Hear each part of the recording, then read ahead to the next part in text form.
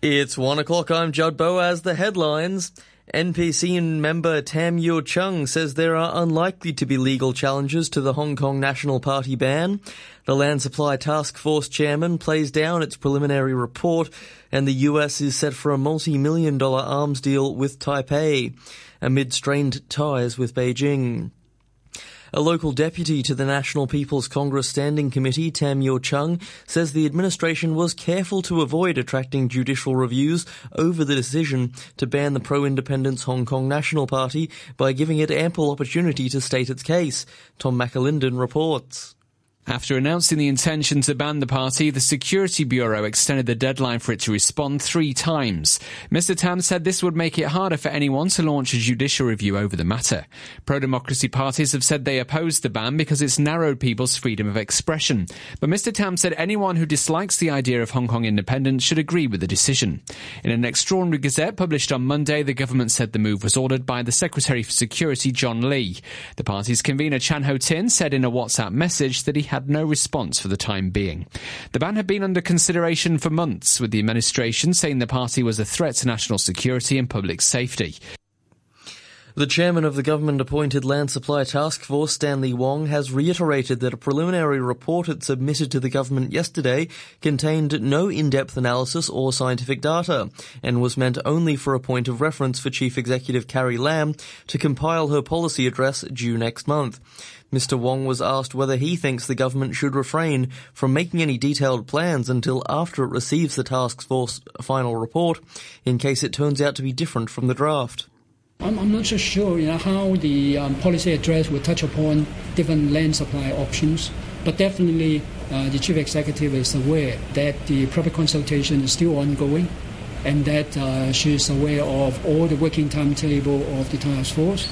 We have yet to close our public consultation, as well as to analyze all the information and data being collected and to come up with a recommendation report by the end of the year. So I'm sure she will pay due respect to the report.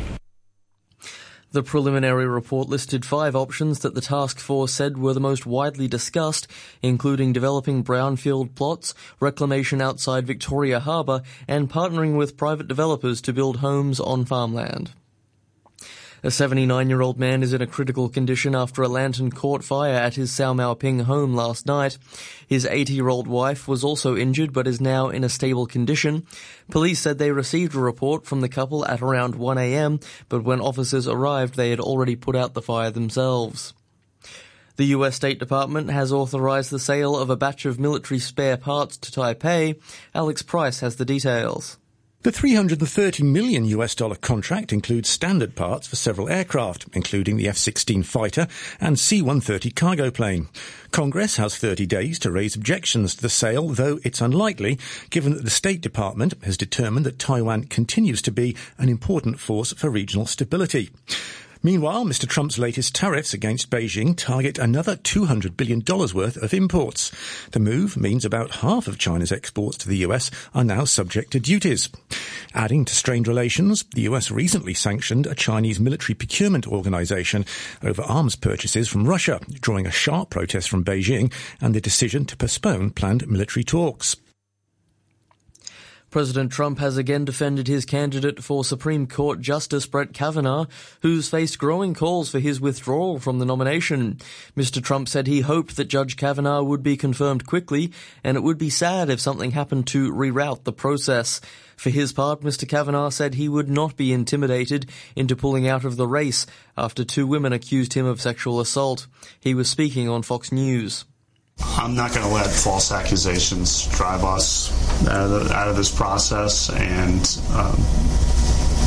we're looking for a fair process where I can be heard and defend my integrity, my lifelong record of promoting dignity and equality for women, starting with the women who knew me when I was 14 years old.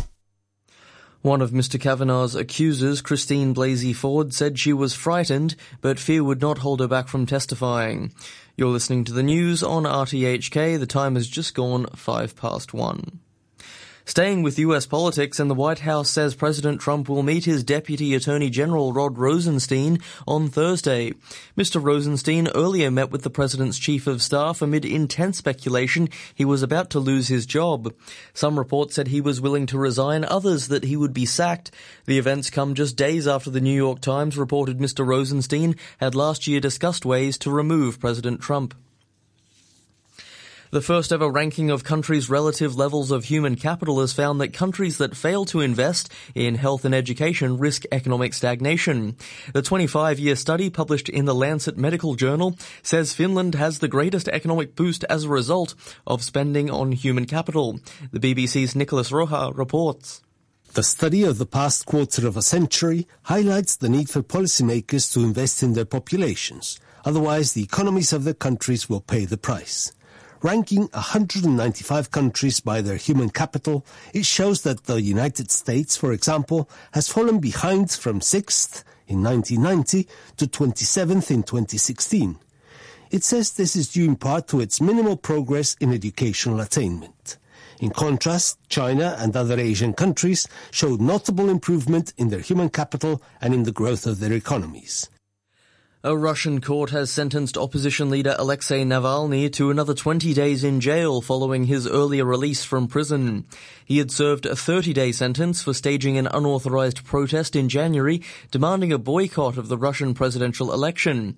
Mr. Navalny, a most prominent critic of President Putin, was immediately detained again and charged with breaching legislation on protests. A public inquiry has begun in Britain into a contaminated blood scandal which devastated the lives of thousands of patients across the country in the 1970s and 80s. Nearly 3,000 people died. One victim, Jonathan Evans, had haemophilia and died in 1993 after contracting HIV from a blood clotting treatment. His son Jason, who founded a campaign group, said it was hard to believe how long they had waited for an inquiry. It really does, beg belief how thousands of people could have died, more than practically all of the modern-day disasters combined together in this country, and that until now, the government have never seen it fit to formally investigate as to how that could have happened. The American comedian Bill Cosby has been in a sentencing hearing for drugging and molesting a woman in 2004. A judge in Pennsylvania is expected to sentence him on Tuesday following his conviction in April on 3 criminal counts of aggravated indecent assault. At the hearing, the woman, Andrea Constand, asked the court for justice. Several others of Cosby's victims were also present. To sport, and at FIFA's Footballer of the Year Awards, the men's winner was Luka Modric. The Croatian captain ended Cristiano Ronaldo and Lionel Messi's decade-long domination of football's individual awards. The BBC's Richard Conway was at the ceremony in London. It's been an incredible 12 months for Luka Modric, of course helping Real Madrid to a 3rd consecutive Champions League victory, and then of course taking Croatia to that World Cup final. They were beaten by France, but it was a remarkable achievement which he of course captained and helped drive forward. Tonight he's been crowned in London as the FIFA Men's Best Player for the season. This is what he had to say about winning the award. It's been a great year for me. To win Champions League, to win so many trophies with Madrid, with Croatia as a captain, reach World Cup final, to win some individual awards. It's been an amazing year. It's difficult to find the words to describe how good year it was, and just really amazing. The other big winners on the night were Marta, the Brazilian player. She, of course, plays her club football for Orlando Pride. But in winning this award yet again, she's marked herself out as the dominant women's player of her generation.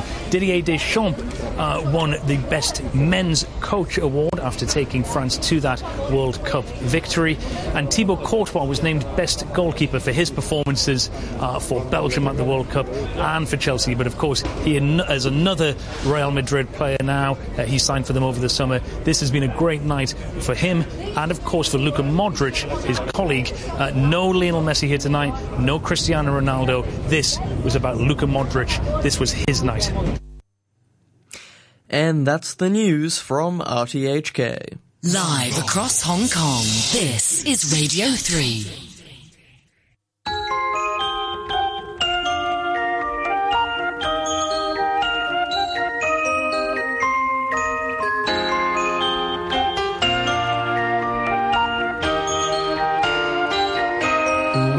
get it almost every night. When that moon is big and bright, it's a supernatural delight. Everybody's dancing in the moonlight.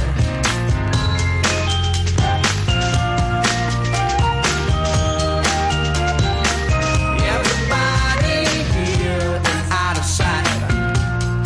They don't bark and they don't bite. They keep their clues to keep it tight. Everybody's dancing in the moonlight. Dancing in the moonlight. Everybody's feeling warm and bright. It's such a fine and natural sight.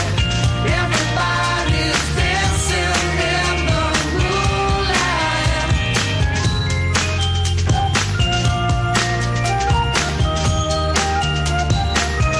We like our fun and we never fight. You can dance and stay